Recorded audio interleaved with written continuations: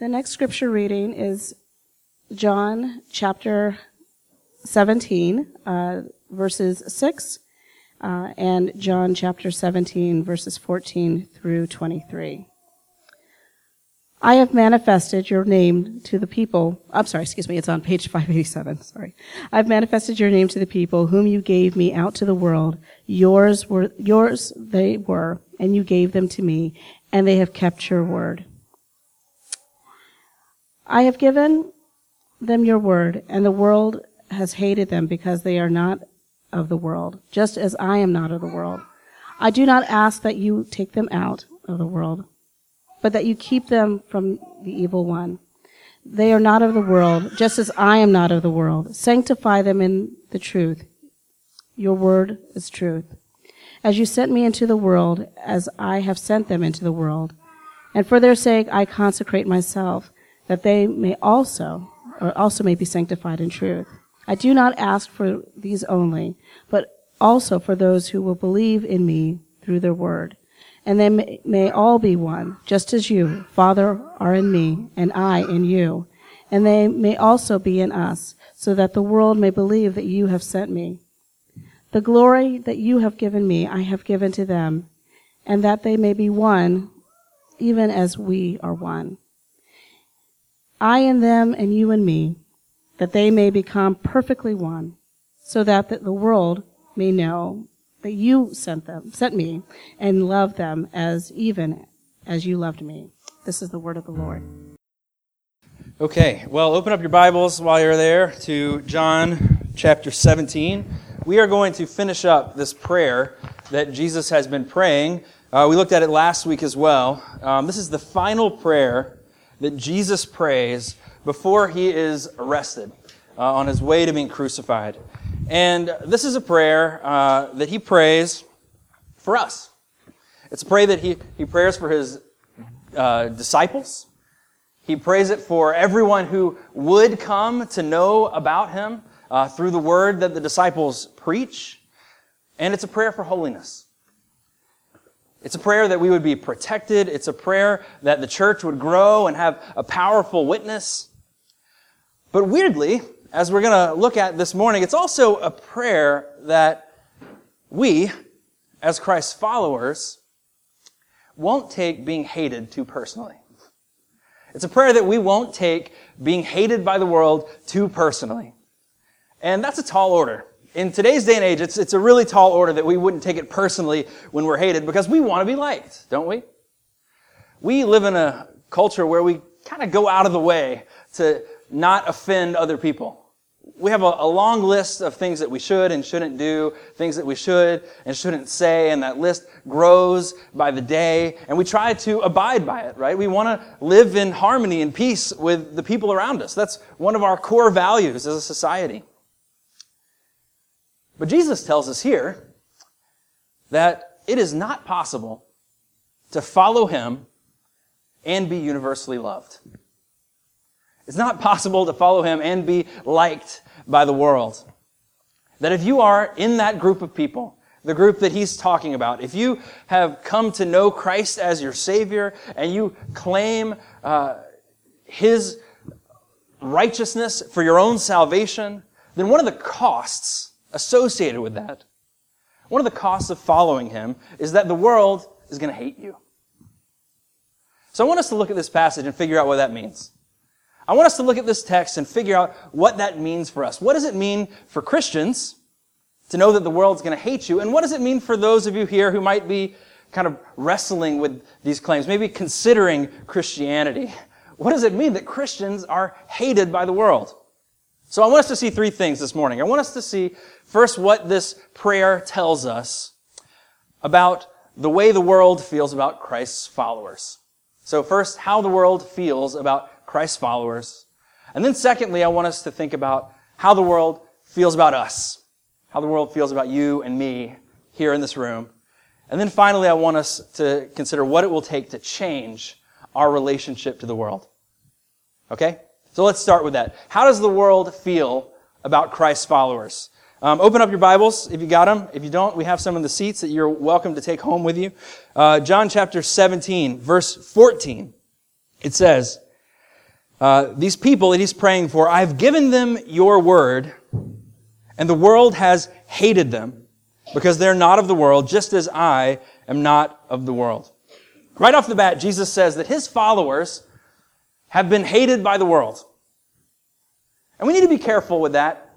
We need to understand what this is not saying before we go too much further, because there are plenty of good reasons why the world has a distaste for Christians.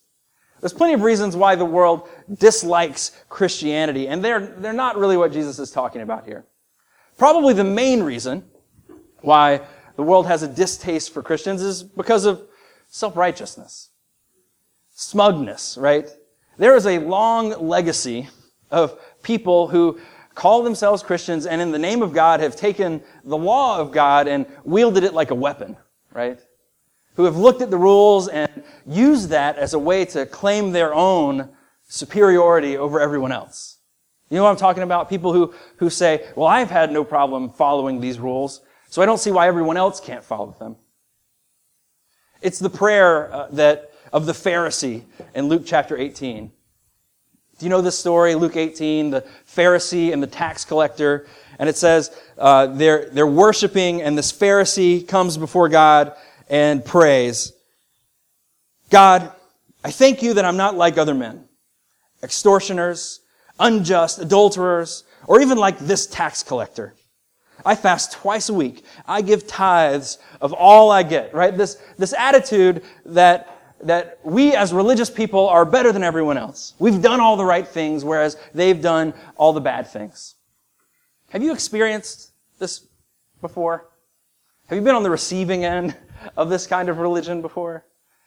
I remember when I was just turning 21, I went out and for my 21st birthday, here's the wild lifestyle I used to live. I went to the grocery store and I bought 1 6-pack of beer and brought it back to my apartment. And I sat down with my roommate and I drank 1 beer and I put it in the fridge.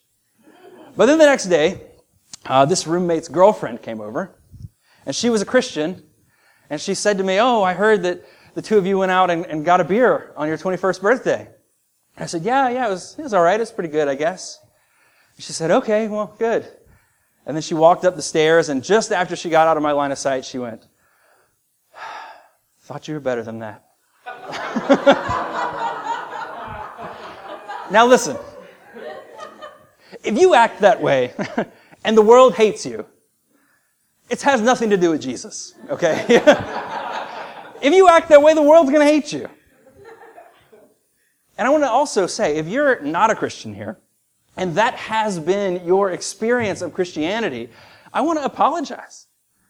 We do stuff like that, but it has nothing to do with Jesus. That's not how we're called to carry out our faith. In fact, if you read the end of that story with the tax collector, you know that then the tax collector comes up and he prays, and it says that he beat his breast before God. He wouldn't even lift up his eyes, and he said, be merciful to me, a sinner. And Jesus said, I tell you the truth, this man went down to his house justified rather than the other. No, when Jesus is talking about being hated, he's talking about something different than that. The world shouldn't hate Christians because we're smug. But he says the world is going to hate us. And here's why. Back at our passage in verse 14, he says, I have given them your word. And then again in verse 17, he says, sanctify them in the truth. Your word is truth. In other words, the reason why the world is going to hate the people of God is because they have been and are being changed by the truth of God's word. They have been and they are being changed by the truth of God's word. And he uses there the word sanctify. Did you hear that? Sanctify them. Now, pay attention, because that's not a common word. We don't tend to use the word sanctify all that often.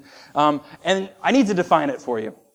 There's 2 meanings that I need you to keep in your head from right now until I finish speaking, because you got to understand both of them. The first is what you'll see here in your Bibles, if you've got Bibles with all a bunch of notes and footnotes at the bottom, one of them will say, set apart for holy service to God. That part of the idea of being sanctified is being set apart for holy service to God. That's one meaning, being set apart. The other meaning is the theological meaning. And we find that in the Westminster Confession, one of the main documents of our tradition, but it's taken right out of Scripture. It says, sanctification is a work of God's free grace, whereby we are renewed in the whole man after the image of God, and we are enabled more and more to die to sin and live to righteousness. So on one hand, the first definition is this action, that Christians are called out of the world and that they are set aside for this purpose, this action, set aside for the purpose. And the other definition is there's a process here. It's the process where, through the Holy Spirit, Christians become increasingly able to follow God faithfully, to turn away from sin, to live lives of holiness.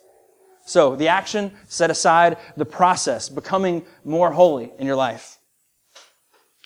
And so Jesus says the world hates the people of God because the truth of God, the power of God, is embodied in them. That our worship, if you're a Christian here, that your worship bears witness to a truth that the world hates to hear. Paul was describing his experience of this in the letter to the Corinthians, 2 Corinthians. Maybe you know it as 2 Corinthians lately.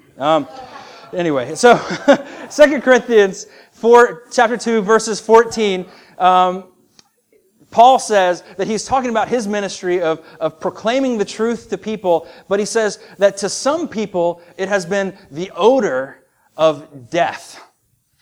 And to other people, this very same message has been a word of life to them. His life, the same message, the same word of truth, to some people is perceived of as the stench of death. And to others it was perceived as the fragrance of life. Why is that? Why is the truth, why is good news perceived as bad news? Why is something that is meant to be life-giving perceived as deadly? Well, let's think about it. I mean, let me ask you, have you ever had someone point out a flaw that you were already aware of in your life? Have you ever had somebody confront you on a flaw that you already knew was there, but maybe you thought nobody could tell, right? Maybe you thought nobody really noticed that thing, but you kind of already felt guilty about it. You kind of were trying to work on it, but you know you're not making much progress. Has anybody ever pointed out something like that in your life? Maybe a friend or a spouse or a roommate, coworker. Maybe they said, you're pretty selfish. Or maybe it's something smaller than that. Maybe you just look at your phone too much. What if it's, you're really obsessed with your job? How do you respond? If it's something you already are aware of, do you say, gee, you're right. I knew that, and thanks for bringing it up. I'm really trying to work on it. No, that's not what you do, right? Even if you know it's true, you usually say something like, no, you don't understand. I just did that because, I'm only doing this because I got this going on. I'm not selfish, you're selfish, right? It never comes off that way. Our instinct is to deny, to defend, to grasp for other things, to prove our own rightness, to prove our own righteousness and our own goodness. Because we don't like the truth. When somebody confronts us with the truth, we feel exposed. We feel naked. It forces us to deal with things that we would rather avoid, that we'd rather pretend like we can't see and that we don't know about. And if that's how you react to somebody bringing up a minor truth in your life, of course we're going to react the same way to the major truth. Of course we're going to react the same way to that capital T kind of truth. I bet many of us are familiar with John 3:16, probably one of the most famous passages in Scripture. It says, "For God so loved the world that He gave His only Son, that whoever believes in Him shall not perish, but have everlasting life." You might even know the verse that comes after it. "For God did not send His Son into the world to condemn the world, but in order that the world might be saved through Him." Right? You've heard those verses. But have you ever followed the thought? Have you ever kept going and read the ones that come after it? Right after Paul explains this great offer of grace and salvation through Jesus, he goes on to say, "Whoever believes in Him is not condemned, but whoever does not believe is condemned already, because he's not believed in the name of the only Son of God. And this is the judgment. The light has come into the world, and the people love darkness rather than the light, because their works were evil. For everyone who does wicked things hates the light and does not come to the light, lest his works should be exposed." So here's this great offer of truth in the gospel, but what he says is, when the light came, the people preferred the darkness. They didn't want to deal with that capital T truth because it exposed the things they didn't want to deal with. People hate the light. People hate the truth. In our natural instincts, we hate holiness. Because the truth exposes us. It holds up a mirror to our face. And it forces us to deal with those things we don't want to see. That we're sinners. That we don't measure up. We don't measure up. That's what the truth tells us. That our life of rebellion has separated us from God, and our only hope is if we have a Savior, Jesus Christ. And so that's why the world hates us. The world hates to see that proclaimed. So if you're a Christian in the room, that's how the world feels about you. The world hates you. Or does it? Isn't that strange? Jesus speaks like this is a fact. The world has hated them. Jesus says the world's going to hate His followers. But I bet for most of us this just isn't true, right? I bet for most of us this doesn't seem like it's the case at all. So what's going on? Why doesn't the world hate us? That's the second thing I want us to look at this morning. The way the world feels about us, you and me. Why doesn't the world hate us like this? Now, before I talk too much, I want to remind you that the command for all Christians is to love our neighbors, right? To love our neighbors as ourselves. And it shouldn't be our goal to be as hated as we possibly can, right? That's not what I'm encouraging you to do here. There are tons of passages in Scripture that say quite the opposite. That as Christians, our goal should be that we are thought well of by the world. Acts chapter 2. The story of the church right after it was formed. It's a picture of the church at its high point. And here's how it describes them. It says that the people were together praising God and having favor with all the people. In 1 Timothy, it's a letter that Paul wrote to tell churches how to pick leaders. And one of the qualifications for elders, he says that an elder should be thought well of by outsiders. That's one of the qualifications. Outsiders should think well of them. And for all Christians, in Matthew 5, Jesus says, "Let your light shine before others so that they may see your good works and give glory to your Father who is in heaven." Jesus never says that being hated is a goal we're supposed to strive for, okay? He says that it is a reality that we are supposed to live with. John 15, right before this, he said, "If the world hates you, know that it hated me before it hated you. If you were of the world would love you as its own. But because you are not of the world, but I chose you out of the world, therefore the world hates you." So what do I mean? What am I talking about the world hating you? Here's just a few examples of what it means for the world to hate you. It means that if you follow Christ, the world will misunderstand you. People will disagree with you. They will not share your point of view on a lot of things. The world will despise some of the beliefs that you find core to your being. It means sometimes, maybe it means often, you are going to stand against the popular views of our culture and our society. It means people are going to think that you are backwards. People are going to look down at you. People are going to mock you. People may persecute you. It means some of us here are going to suffer tremendously because of what we believe. And it means, if you look at Scripture, if you look at the world, some people are going to die.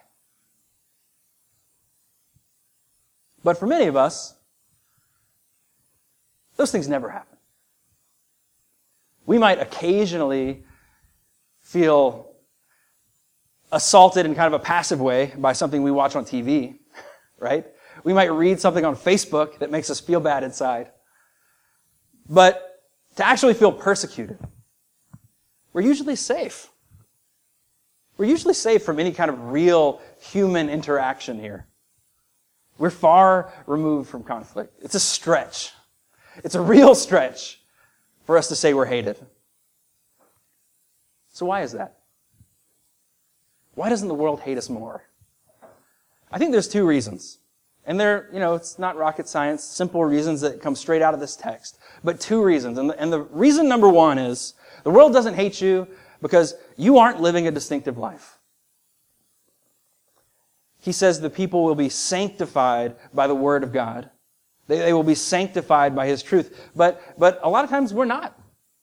We're not living distinctive lives. One of the reasons this passage doesn't resonate with us is because for many of us there's not much of a difference between us and the person on the street. For some of us, maybe you do follow Jesus, maybe you read the Word, maybe you pray all the time, but your faith is like your best kept secret. Nobody would know unless they asked you. And that's what you think is going to happen, right? You say, well, if I just stay here and I'm a nice guy, if I'm a nice woman, then somebody someday is going to come up and say, you're probably a Christian, tell me about Jesus. Right? You've heard that phrase, always preach the gospel and when necessary use words, right? I don't know if you guys read the Babylon Bee, which is like a fake Christian news site, and they had a story a couple weeks ago that said, local man always feeds the hungry and when necessary uses food. I think we're kidding ourselves if we're living a life like that. But for others, we really are no different from the world at all. Maybe it started out that you just didn't want to seem strange. Maybe it started out that you didn't want to ruffle feathers, you didn't want to make a big deal about your faith, but at some point, it became impossible to distinguish you from anyone else. Now you take the same shortcuts with your work that everybody else takes. You immerse yourself in the same forms of entertainment without any kind of question. You deal in all the same gray areas. You talk the same way. You act the same way. You pursue the same goals. You look to the same thing as success. You look to the same things to make you happy. And you never find yourself at odds with the world's value. Nothing ever strikes you as offensive, and certainly nothing ever strikes you as sinful. In fact, it's the stuff you hear about the Bible that tends to offend you more. Jesus says that Christians are called to be the salt of the earth. Matthew chapter 5, he says, you are the salt of the earth. But if salt has lost its taste, right? So salt, it's distinctive. It tastes different. It's noticeable. He says, if salt has lost its taste, how shall its saltiness be restored? It's no longer good for anything except to be thrown out and trampled under people's feet. Let's be honest, some of us never feel hated. Like I said, because we're not bold enough, because we don't speak up enough. But others of us really need to think hard about that passage. If you want to conform to the world more than you want to conform to Christ, Jesus says maybe one of the things you should consider is that you aren't actually a Christian at all. The first reason why we're not hated is because we aren't holy. And the second reason that's equally important is here in verse 18. He says, as you sent me into the world, so Jesus praying before God, as you sent me into the world, so I have sent them into the world. Jesus sends his people into the world. But you know what? The other reason we might not be hated is because we are not in the world. There are two powerful ways to kill a church. And the one is what we just talked about, to conform the church to the society until there is no distinction between them. The church is always at its weakest when it is most like the world. And if you don't believe me, go around Boston and just look at all the big buildings, all those big churches, and walk inside them on a Sunday. See what's going on there. A lot of them have left the word behind a long time ago, and they have turned into nothing. But the other danger, on the other side, is that we would become so distinct that we barricade ourselves from the world. That we make our holy huddle. We only read Chronicles of Narnia. We only listen to Michael W. Smith and watch movies that star Kirk Cameron, right? We get together. Now maybe that's a parody, right? Maybe that's a little extreme.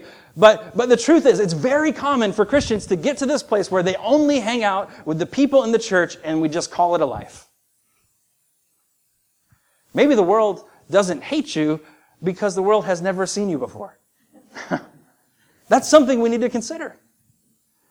Jesus prays that we would be sanctified. Do you remember the two meanings? One meaning is that we would become increasingly holy, that we would be distinct from the world. But the other one is that we would be set apart for a purpose, that we are on a mission to preach the truth of God's word to the world. And so mission and maturity, they go hand in hand. Those things have to go together. And the world is never going to feel anything about us unless both things are true. So what do we do? What do we do to make our relationship with the world change? What's it going to take?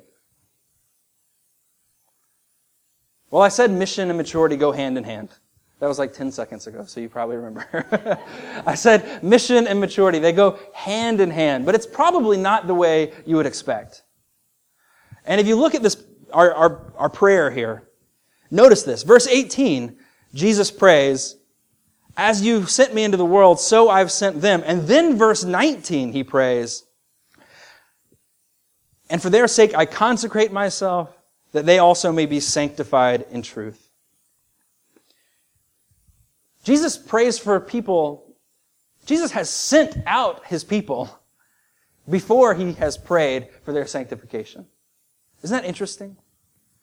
I was just reading this book this week. It's a really good one. You should pick it up. It's called The Hole in Our Holiness. It's by Kevin DeYoung.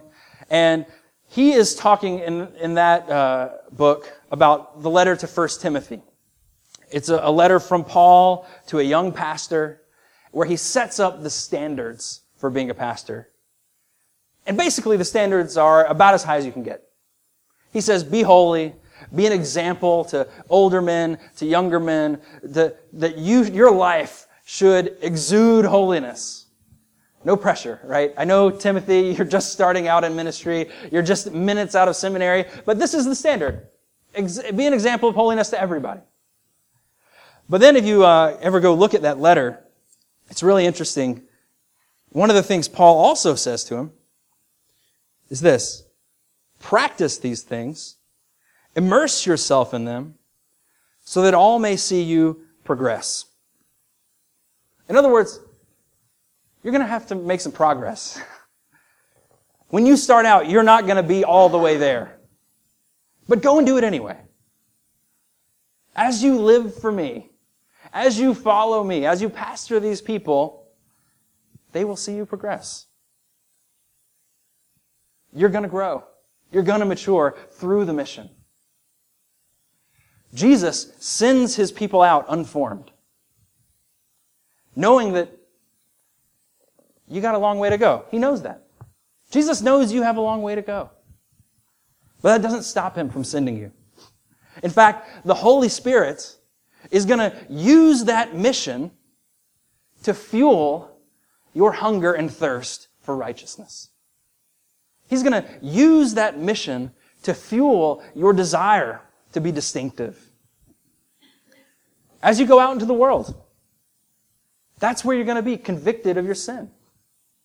As you go out into the world, that's where you're going to be confronted with your shortcomings. It's not going to happen watching Netflix on your couch. That's not where it's going to take place. I'll never forget some of the ways that's been true for me. Right, I'm a pastor, I'm a church planter, I went to seminary, I know it's important to learn about my faith. I knew for a long time that I had this big hole where I just didn't know any good arguments. That if people had questions, I didn't know any apologetic stuff, I didn't have much of a solid reason that I could communicate with people, and it was always one of those things where I was like, I need to grow in this area, I need to learn more about this. But it wasn't until I was standing at the tee and a 15-year-old just totally stumped me that I had the passion to go do it. I was like, well, that's not going to happen again. I got to have an answer for this kid. That's what drove me to grow. I know I need to love my neighbors. I know I need to grow in my cultural sensitivity. But it wasn't until somebody cussed me out that I realized I needed to go. And I started to pray. The mission drives our maturity. So, we get this backwards, right? We think we need to have all our ducks in a row. We think we need to have reached the pinnacle before we can go out and do anything. But the truth is, when we are going out boldly, that's the place where the Lord's going to meet us. And so today, concrete application, guys. If you're feeling convicted that your life is not distinct enough, go today. If you're feeling convicted that you are in the Christian bubble too much, go today. Go right now. Go to City Pop. Go walk over there and meet some people. Go talk to your neighbors. Talk to your coworkers this week. Talk to your classmates. Talk to the people that live in the houses beside you or that you pass by on the street. Okay, now look. Up to this point, I've pointed out a lot of our shortcomings. I'm sure that there's lots of places where we're feeling guilty and convicted. And that's good. We should be feeling those things. But if that's all we feel, I've done you wrong, because there's more in this passage. And I don't want us to miss the point, because this is a prayer. This text is a prayer that Jesus is praying for us, for his church. In verse 20, it says, I'm praying these not only for my disciples right here in this space, but also for those who will believe in me through their word. Jesus is praying this for every Christian throughout the ages. He's praying this for me. He's praying this for anyone in this room that calls themselves a follower of Christ. He's praying it for the church. And not just individuals. He's praying that the church, that us here gathered together, that we would be the witness for Christ. In other words, the sum of our witness is not just that conversation that you go and have with your neighbor this week. It's not just an individual conversation. It's not all up to you. But it is Christ on display through his church. He says that the church, us together worshiping, being reminded of the gospel, is what is going to prove the gospel to the world. Verse 23. I pray this so that the world may know that you sent me and loved them even as you loved me. He prays that the church would be unified so that the world will know who Jesus is and they will know that we're loved just as Christ is loved. And that's the thing I want us to focus on here at the very end. Jesus says that this is going to be the proof that you have loved them even as you loved me. I think the whole gospel can be summed up in that line. You have loved them even as you have loved me. God has loved us even as He has loved Jesus. You see, the truth of the gospel, whenever we come before it, whenever we look at God's law, it confronts us with the painful reality that we don't measure up. We haven't done what we're supposed to do. Our sin condemns us before a holy God. But the good news is that God has sent the only one who ever did measure up. God has sent the only one who ever did measure up and sanctified Him, set Him apart for a holy purpose. And the purpose was to come here and live the life that you couldn't live. To live a holy life, a perfect life, to stand in your place, and then on the cross, to die the death you should have died. To bear the punishment that you brought on yourself for your disobedience. Christ came as our substitute. And because He is our substitute, that means everyone who has come to Christ, every one of you who call yourselves Christians, you are loved even as He is loved. And so that means the thing that should motivate you today to go out and be on mission, the thing that should motivate you to go out and live a holy life of distinction in this community, it's not because you have to or else, but it's because God loves you. He loves you the same way that He loves Jesus. You don't have to be a perfect evangelist to have God's love. You don't have to be completely sanctified at this point to have God's love. In Christ, you are loved just as much as Jesus is. And when that sinks into your bones, that's going to change you. When we can get that into our thick skulls, that's going to change us. It's going to make us realize that we should be conformed to Jesus, not to this world. That He's the only one that can fulfill us. That we need Jesus more than we need anything else. But if that's not enough motivation for you, look one last time at the text. Jesus is praying for you. Jesus has prayed this for you. He prayed this for His church. And He prayed this for you specifically, whoever you are in this room today. Jesus prayed for you. And you know what He prayed? He prayed that you would be set apart for a holy mission and that you would be made holy. And guess what? If He prayed it, it's going to come to pass. Let's pray. Father, we thank You for the blessing of Your word. Father, we thank You that You are the agent of our sanctification. Your Holy Spirit is what changes us and transforms us. It's not just up to us to try harder. But Lord, we have to admit here, we have to be honest, that we have failed this mission. Lord, that we have conformed ourselves to the world. We have lived lives that are not distinct. So, Father, I pray that we would come to You for life this morning. That we would turn from our sin and that we would run to You. I pray, Father, that You would sanctify us in Your truth. Your word is truth. May You transform us into Your likeness today. And Lord, I pray for anyone here who might need a Savior for the first time. Anyone who's realized that they don't measure up. Father, I pray that You would reveal Yourself. I pray that they would come to You in confession. I pray that they would repent and believe the gospel. In Jesus' name, amen.